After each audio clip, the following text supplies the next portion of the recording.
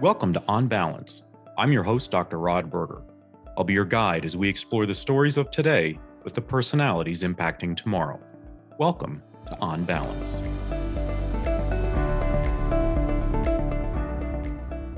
Really looking forward to this conversation. I think that one thing that we learned, for better or for worse, with regards to COVID was really that an academic year is actually a full year when we think about the way in which we learn, our kids learn, how we need to continue to challenge them, but also meet them where they are and understand their needs from a learning perspective. And so I wanted to spend some time with Aaron Dworkin. He is the CEO of the National Summer Learning Association. I want to read a little bit about his background, and I'm going to embarrass him like we were at maybe Thanksgiving or something with his family. I think it's important to understand where he's coming from because they're celebrating now. They're on the cusp of their 30th anniversary. They have their National Summer Learning Summit October 9th through 11th. But Aaron is a national leader in the education in the out of school time, OST, and youth development fields. At NSLA, they work to ensure all young people in America, but especially those of the most vulnerable, can access and afford a high quality summer learning experience every year. He oversees NSLA's support to their network of 15,000 program partners and leaders in the areas of program quality, partnerships, policy, public awareness, and leadership development. Prior to NSLA, he served as president of the After School All-Stars National Network, a nonprofit organization providing free after-school and summer programs to 90,000 low-income students in more than 450 Title I schools in 20 major cities across the U.S. Previously, he founded and directed Hoops and Leaders, an award-winning grassroots youth mentoring and leadership program for low-income boys in New York City. He's a member of the American Camp Association National Board and a graduate of Tufts University, Harvard's Graduate School of Education, Columbia School of International Public Affairs, and the Carl Fellowship and Leadership in Greater Washington. And he resides in D.C. with his wife and 2 children. Aaron, it's quite a lot that you've accomplished in a short amount of time. I have more gray hair than you. So it is very clear that you are committed not just to learning, but also to paying attention, I would say, and providing focus and opportunity and platform for those that are often marginalized. Before we get into really NSLA and what NSLA does and has done over the last 30 years, let's talk a little bit about your background, because if anything sort of screams out of your bio, it's commitment. You are putting yourself really in that top 1% that said, I want to educate myself at the highest level and sort of keep going, right? This notion of lifelong learning. Was this instilled in you as a young person with your family? Tell me where the roots of this come from. Sure. Well, first of all, it's great to be here and thank you for having me and on your podcast. Rod, personally, I grew up very fortunate. We didn't always have the most money in the world. Some years were good, some years were bad. But my family and my parents were very committed to the education of their children and creating and offering opportunities to us, whether it was summer programs, leadership programs, the Parks and Rec, the library had something. Our parents signed us up, and then they got us involved. They kept us busy. We learned a lot. I made a lot of great friends. I found a lot of great mentors, and I learned a lot of skills. So much so that it became a self-fulfilling prophecy where I was always picked. I was very fortunate as a kid. Maybe I was a little outgoing, gregarious, but I always got picked for these leadership programs. And in those leadership programs, they would teach you how to run a meeting. And then eventually, I was always the guy picked to run the meeting and run the organization. I was the only one who was ever trained. And so much so that I looked around, even at a young age, 15, 16, I was like, shouldn't someone else get this chance? Like, why? I'm very fortunate, but some other kids have. And so then I was hopped around. The other thing that played a big role for me was, for various reasons, between 7th and 10th grade, I was in 5 different schools in 2 coasts, private schools, public schools, big schools, small schools, schools where everybody got into fights every day, schools where, it was safe. And what happened very quickly at a young age is I saw some of the opportunities some kids have and a lot of the opportunities other kids don't. And that was very clear, and it was right on display, right in front of my face. And so as I became older and had the chance to pick what I want to do with my life and my skills and my career path, I just dedicated myself to closing opportunity gaps. And that's what I've been doing for almost 25 years. That's an incredible window of time, and to have those experiences, because it makes you wonder if you hadn't traveled as much, I guess, have been moved from school to school, maybe where that would have taken you. Talk a little bit when you have that idea, that notion that wow, there are differences, right, in this world, and not everybody is sort of given maybe or had the opportunity that you had. Talk with me about sort of those initial experiences, just from a career and a professional perspective, when you're going into environments where maybe you didn't look like the people in the room, or you came from a different background, where you had to really talk about your own relevance so that you could have a trusting audience to even hear what you had to offer and present and provide. I think that's something that is very tangible for people to learn, is how to understand people from different parts of the world, different communities, different cities, different cultures. And that plays a big, big role in our ability to assimilate and learn from one another and understand that you've got something to offer maybe that's different than I have. Yeah. Well, if you don't mind, I'll just expand a little bit on the two biggest lessons or skills I got from moving around a lot as a kid. And by the way, I live in the DC area, so I'm always meeting adults who are the children of military Yeah. families, and they had, they were in many more schools than me. They were a different school every year for 11 years. Went to three different high schools in 4 years, things like this. So what you take from that is two things to survive. One is you get really good at making a lot of new friends very quickly. And if you want to make new friends, you learn a few other things. One, don't talk so much and listen more and get to know each other. Maybe it helps to be funny and crack a joke. And in my case, playing basketball was a huge life-changing experience for me, not only because I enjoyed basketball, because it allowed me to quickly make friends. And so I got very good in the middle and high school years as to be a point guard basketball player. And if I didn't know anyone, I would show up and I'd play basketball with people who did not look like me, who came from London, and I would pass the ball. And if I made sure they scored, they'd high five me, and then I had someone to sit with at lunch. And that was what led me to create my first experience in this career that I've got created for myself, which was I made up a whole basketball mentoring program called Hoops and Leaders, because I saw that basketball, like a lot of people do this with a lot of other topics, and was a way to connect people of different backgrounds. And I had all these friends, and every day afternoon I would be there from 5 at night till 10 at night, especially in the summer, till the lights went out. And I can just tell you story after story, and I learned a lot. But mostly I learned how to make friends quickly and get along with people different than me, and respect people, and see that everyone has something to contribute. If you don't mind, Rod, can I tell you one quick story real fast? Yeah, absolutely. Okay. Because this is a story I like to tell, but it's just so true, and to me it's very powerful. When I was in, again, 7th grade, 8th grade, I had a few friends, Jamal, Sahu, Matt. We were little kids. We played basketball every day at our Memorial Park in our town. And then around 5, that was after school. And then like around 5:30, all the big adults would come to play basketball, and they would kick us off the court. And then there would be, and we couldn't get in. And you had to say, I want to play next. And no one wanted to pick these 4th, 7th graders. And then this humongous guy shows up. And I say humongous. He was about 5'8", but he looked like a bodybuilder. His name was Tyrone. And he could dunk. And he had muscles that you wouldn't believe. And maybe he was small and he felt bad for the underdog or whatnot. And he would say, you 4 guys, you come with me and we will play these adults. And the only way you got to stay on the court is if you won the game. So then we had to do everything. We were trying the hardest. We stayed, we'd win. He coached us. He did it. We did it for 2 years. Every day he would come, stay with it. Didn't even know his last name for a long time. So then, fast forward, we all get pretty good. We all play varsity basketball in high school and whatnot. I graduate college. I decide to go back to, I bring a college friend with me back to my hometown. Like, I'm going to show you this basketball court where I used to spend all these days and all these nights. And I'm walking across a baseball field towards the court. And as I'm getting there, I see people are playing. I see these little kids, and I see Tyrone is still playing. And he screams to me. I hadn't seen him in 8 years. He goes, Aaron, get over here. I'm getting too old for this. And it was just like, this was his community service, this guy. He didn't have a master's in education from Harvard. He didn't run a nonprofit. This is how he gave back to kids in his community. I'm still telling a story about him 25 years later or more.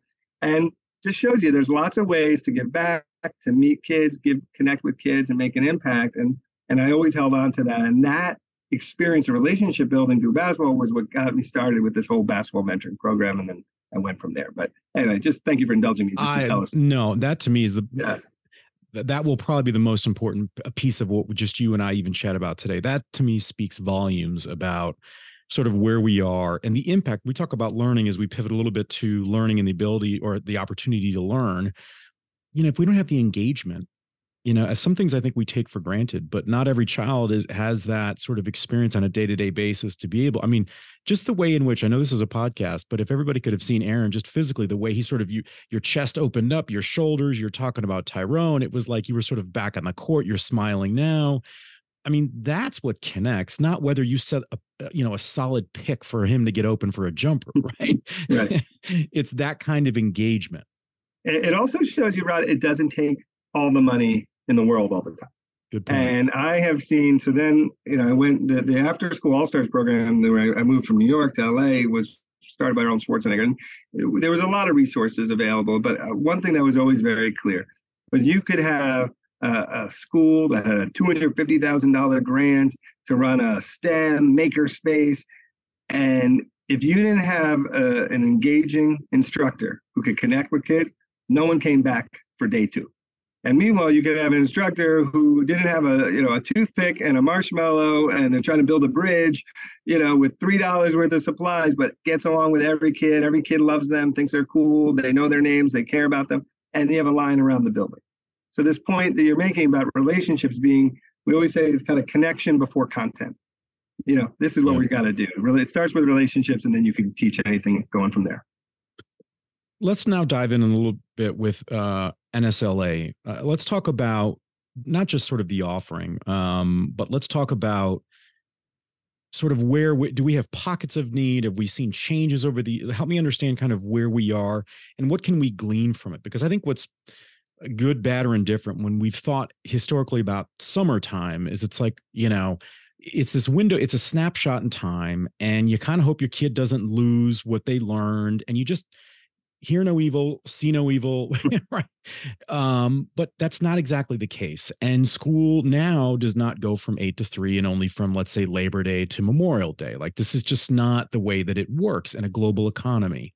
And in a world that's moving so fast that people are having to have multiple jobs just to sort of keep things on the tracks. How do we understand sort of the offering of NSLA now in 2023, and what does it say about kind of where we are and the gaps that we're trying to fill based on the offerings and the changes that you guys have seen?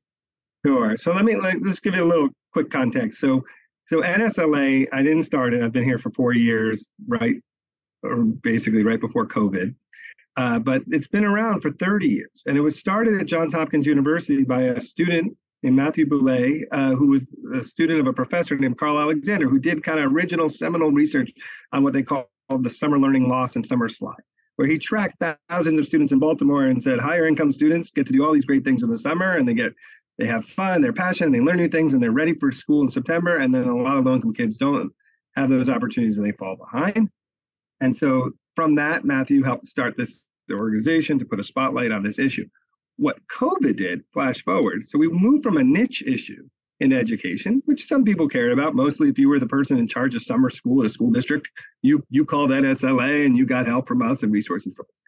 But COVID, once it shut down schools, then all these walls and lines between the school day and the after school and the school year and the summertime, they all just went away. And everybody was trying to help kids had to figure out how to work together.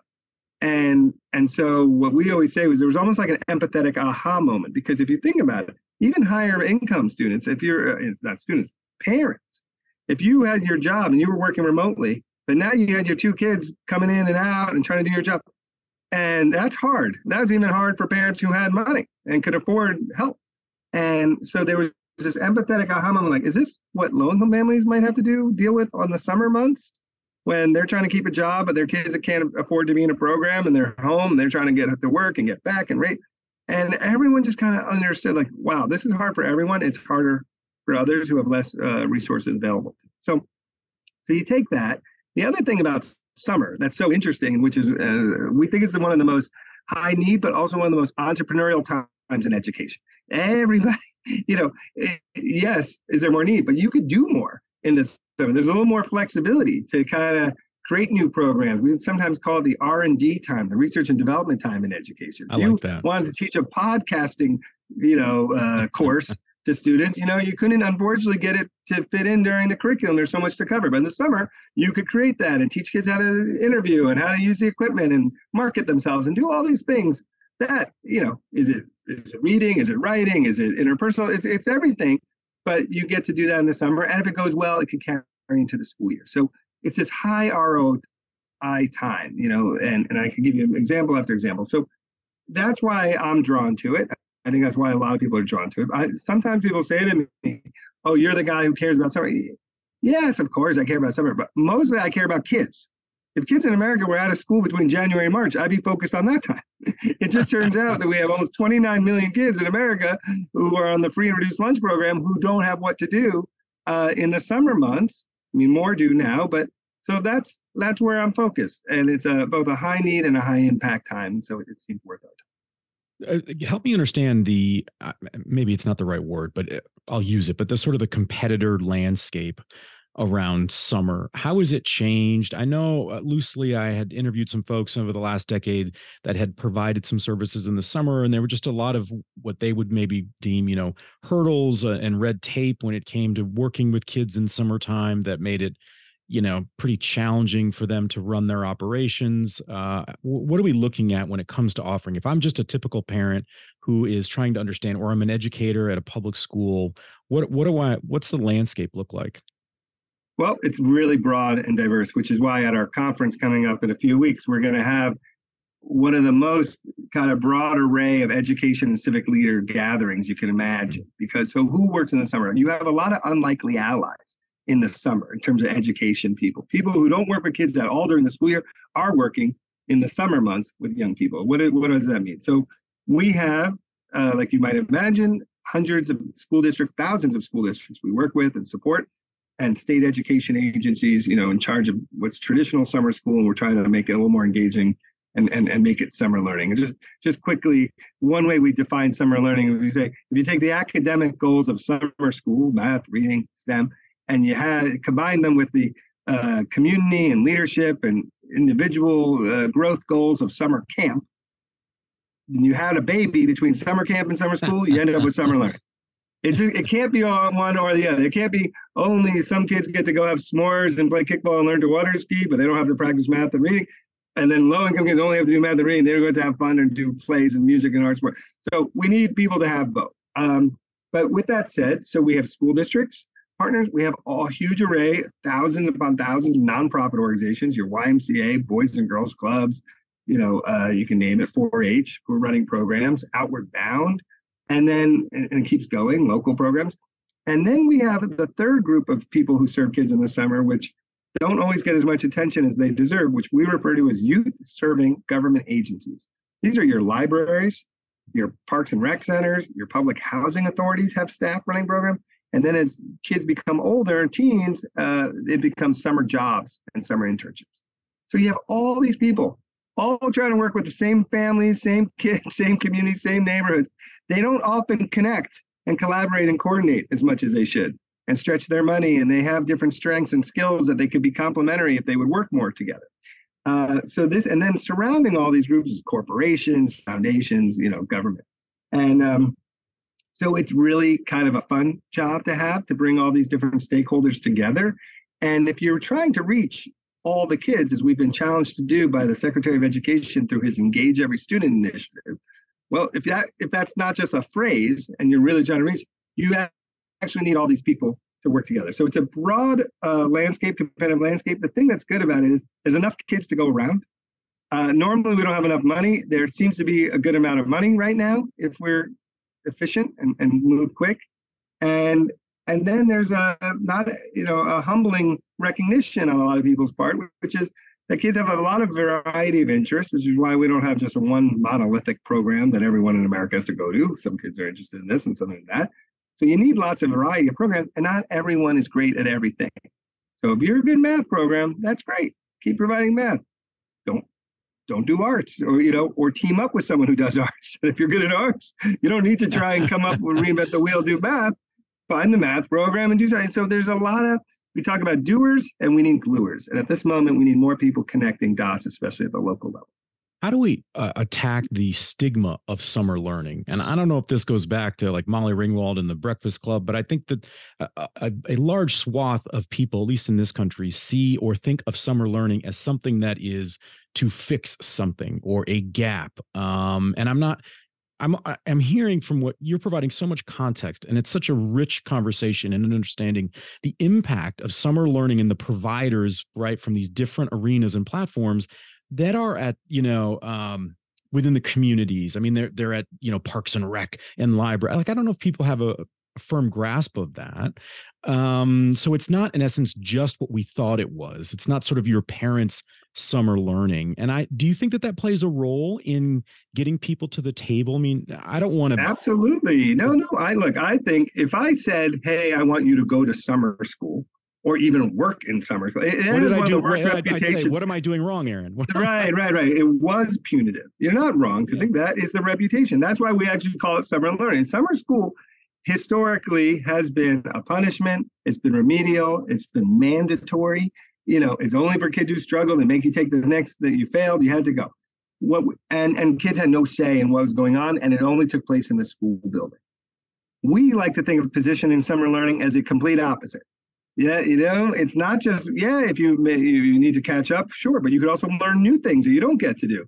Take your podcast. Did you know that the New York Times runs a summer program called the School of the New York Times, where families are paying thousands of dollars for their middle schooler to go live in the NYU dorms and shadow a reporter, a sports reporter, a food critic, a fashion writer. All right, they're learning to write. They're doing journalism. I love the New York Times, but I make fun of them because I say, they sometimes struggle to get anyone to buy a newspaper for $3, but they have lots of people willing to pay thousands of dollars to see how to create a newspaper. Now that's summer learning. Now, so one of the distinctions to make is being school aligned, which we talk about. It's very important that all these programs, what does the school need? What do the students want? What, academically, but it doesn't have to be school building based. And that is how you take advantage of the summer, and you get to get kids out in your parks, and there's a program called Teachers in the Parks in Reading, Pennsylvania, where teachers sit on blankets with whiteboards and 6 students, and they have a box of books under a tree from 9 a.m. to 12 noon every day for 6 weeks. And the kids love it. The parents love it. The teachers love it. I go visit. The teachers are crying. They're like, this is why I got into education to begin with. And then at lunchtime, the Parks and Rec people come with lunch, and then they do sports and they go swimming, and that's it. And their only obstacle is rain. And they have data, and they work on the books that the kids had to read in the last spring quarter, and then they're ready for the fall. And I'm just saying, and the teacher and principal now, Matthew Hathaway, runs it. He's like, all these teachers tell me they're happy to work in the program. They just don't want to be in their classroom. They don't want to be in Zoom, and they don't want to work a whole day. And as long as you kind of be responsive to what people ask, everyone's happy to do it. And they have a waiting list of teachers, which people can't find in some programs. And he's got a waiting list of kids. And I'm just saying, and I can give you an example. So it's just there's a creativity and responsiveness that people need. And I just tell you one last favorite group here. There's a lot of great groups that we give out national awards. So I get to visit all these programs and learn about them. 2 that I saw this year. One is called Math Corps. This is a program at Wayne State University in downtown Detroit. Free program for weeks. My hometown. What? You're from Detroit? I'm from Detroit. Yes, sir. Oh, okay. So the professor in the math department and his colleague, Steve Kahn, starts this program where basically the model is math major college students get paid to teach and train high school students. They teach them math and teach them how to teach math for free to middle school students who get to come for free. And they have hundreds of kids. They have a huge waiting list. Every middle school kid wants to move up to the high school. Every high school kid wants to move up to the college. They don't have a pool. They don't have a field. They have a DJ. They have a minister of humor. They're doing chants about fractions. I mean, it is unbelievable. And it just shows you, everything is about, creating equity and opportunity. But ultimately, the special sauce of all the programs that I'm telling you about is that they build a sense of caring community. And everyone cares about each other. Everyone knows each other's name, and everybody's looking out for each other. And people, the kids in this program in Detroit were crying. They're like, this is the safest place I could ever be. Everyone makes fun of me for coming. I love it. I can't wait to come back every year. They got all these traditions, and they're sending kids off to college, and they get up to such a high level. There was an intern I had named Zion. He ended up going to Dartmouth. He was so high up in math that he got sick of math. He became a physics major. And comes out of this program, the summer program, every year for years, and this is how it changes people's lives. And part of the challenge or the opportunity is to also bring in, have these public-private partnerships. And it looks like you guys have done a really nice job of integrating in corporate America at sort of all different levels to provide support, resources. I'm sure there are obviously different ways that people engage, even collaborating with Netflix. Talk a little bit about how you have approached that and the response that you get when you walk into meetings to talk, not maybe, like balance sheets, but you're there to talk about kids. I bet it's a nice reprieve for many of them. I think that's interesting. Yes, listen, I take a multi-sector approach to all challenges in our society. I don't think that the challenges we have, and education being one, are so great that no one sector by itself can solve it. So if we want to improve education, it's not going to just be schools by themselves or nonprofits and business. It takes all three. And people need to have a multi-sector mindset. So when you deal with corporations, I would say one thing: they care about kids. These are their future workforce. These are the children of their employees, their own children. So they get why it matters to invest in students and kind of skill building, but also, they want to be good corporate citizens and community citizens, and they live there too, and they pay taxes, and they care. They're driving by these kids, and and they have strengths and assets to leverage. A lot of times, nonprofits groups, I would argue, actually ask these corporate partners for like the wrong kinds of help. I have an example. I once worked with a very high up real estate guy in New York, and he did not want to tutor kids in math. They kept asking him to volunteer and volunteer. He's like, I don't want to do that. But then one day they needed to do a fundraiser where they walked up the steps of the new World Trade Center building, and he's like, that I could get you the building. If you would have just asked me, he's like, I've been on the board for 20 years. Like that I could help you do. And so people don't always ask, one, the corporations what they need, and two, they don't always ask the important question is, what can we do for you too? And it's not just about asking for help for us and for kids. Yes, that's important. But like, how can we be, do you want your employees to get volunteer? Do you need, what's in it for you, and make it win-win. So with that said, we work with a lot of corporations. New York Life Insurance Foundation has made out of school time, high school readiness, and bereavement some of their top priorities. And they see summer programs as a way to help kids. There's a lot of camp. If you lose a parent, there's a lot of camps out there in the summer to help you deal with that loss. And that's really interesting to New York Life. They also, Clear Channel billboards. They have billboards. Then you want to get a message out. You want to remind parents to sign your kids up for a summer program? Well, they have some billboards, and not sometimes they're usually in use, but sometimes they do these pro bono ad campaigns. And they picked my group, Summer Learning Association, to do something called Discover Summer, where we had a website with 60,000 programs listed. You type in your zip code, and any parent can find programs near them. And we got the word out thanks to Clear Channel, billboards, and iHeartRadio ads. We have lots of, Northwestern Medical School runs a summer program for minority high school students in Chicago to teach them how to be doctors. And it's an amazing program, the White Coat Project. It turns out almost every medical school and hospital, I don't say almost, a lot, dozens, are running summer programs for low-income high school kids to learn how to be doctors. I didn't know this until I got this job. I now have 30 of these groups meeting at my conference. They're all reinventing the wheel. They don't talk to each other about it. It always starts the same way.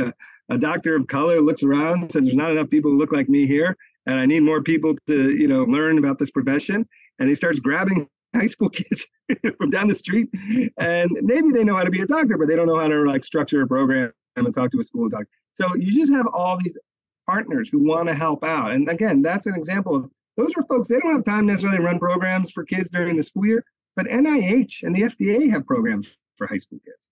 It's just, there's so many people doing different things. And so we want to help everybody. So we're working at every level, from the federal to the state to the local level.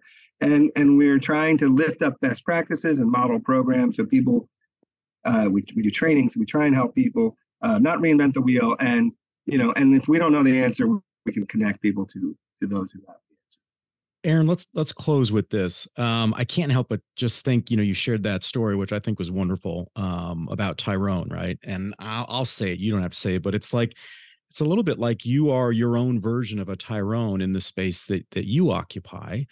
Talk a little bit about the sense of responsibility that you feel. If I get the sense, I'm lucky to interview and spend time with people that have done some amazing things. And I love when I see it, that it's almost like they've reached their happy place professionally. it combines sort of all the different elements of what they bring to the table, their story, in a way with they then have a platform to make a difference in the things that really matter to them. And you may not be on the basketball court, but what you're doing and what your organization is doing is really, it sounds like, translating a very confusing marketplace so that others can benefit from opportunity, so that they can realize what it's like for them in a world where they do see opportunity as opposed to opposition to learning and to opportunity that they may or may not otherwise have been able to experience. What's the sense of responsibility you feel like when you Uh, sort of close down at night?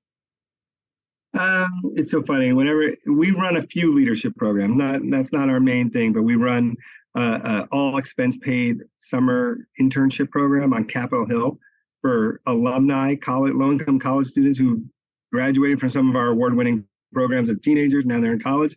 Now we get them internships with their U.S. senator, but even if they get that internship, they can't afford to move to D.C. So we cover all their expenses, and that's like, and if it works well for 10 weeks, then they get a full time job offer that is a high ROI time. So when I think about like what matters is like creating these opportunities that could lead to real next steps and options for kids. And I think that's what I like to think about, and what I think my whole team, it's an amazing gift to get paid to, in your life, to do, like you say, to do what you love, to do what you're passionate about, but also to give not just, opportunities, but options to kids.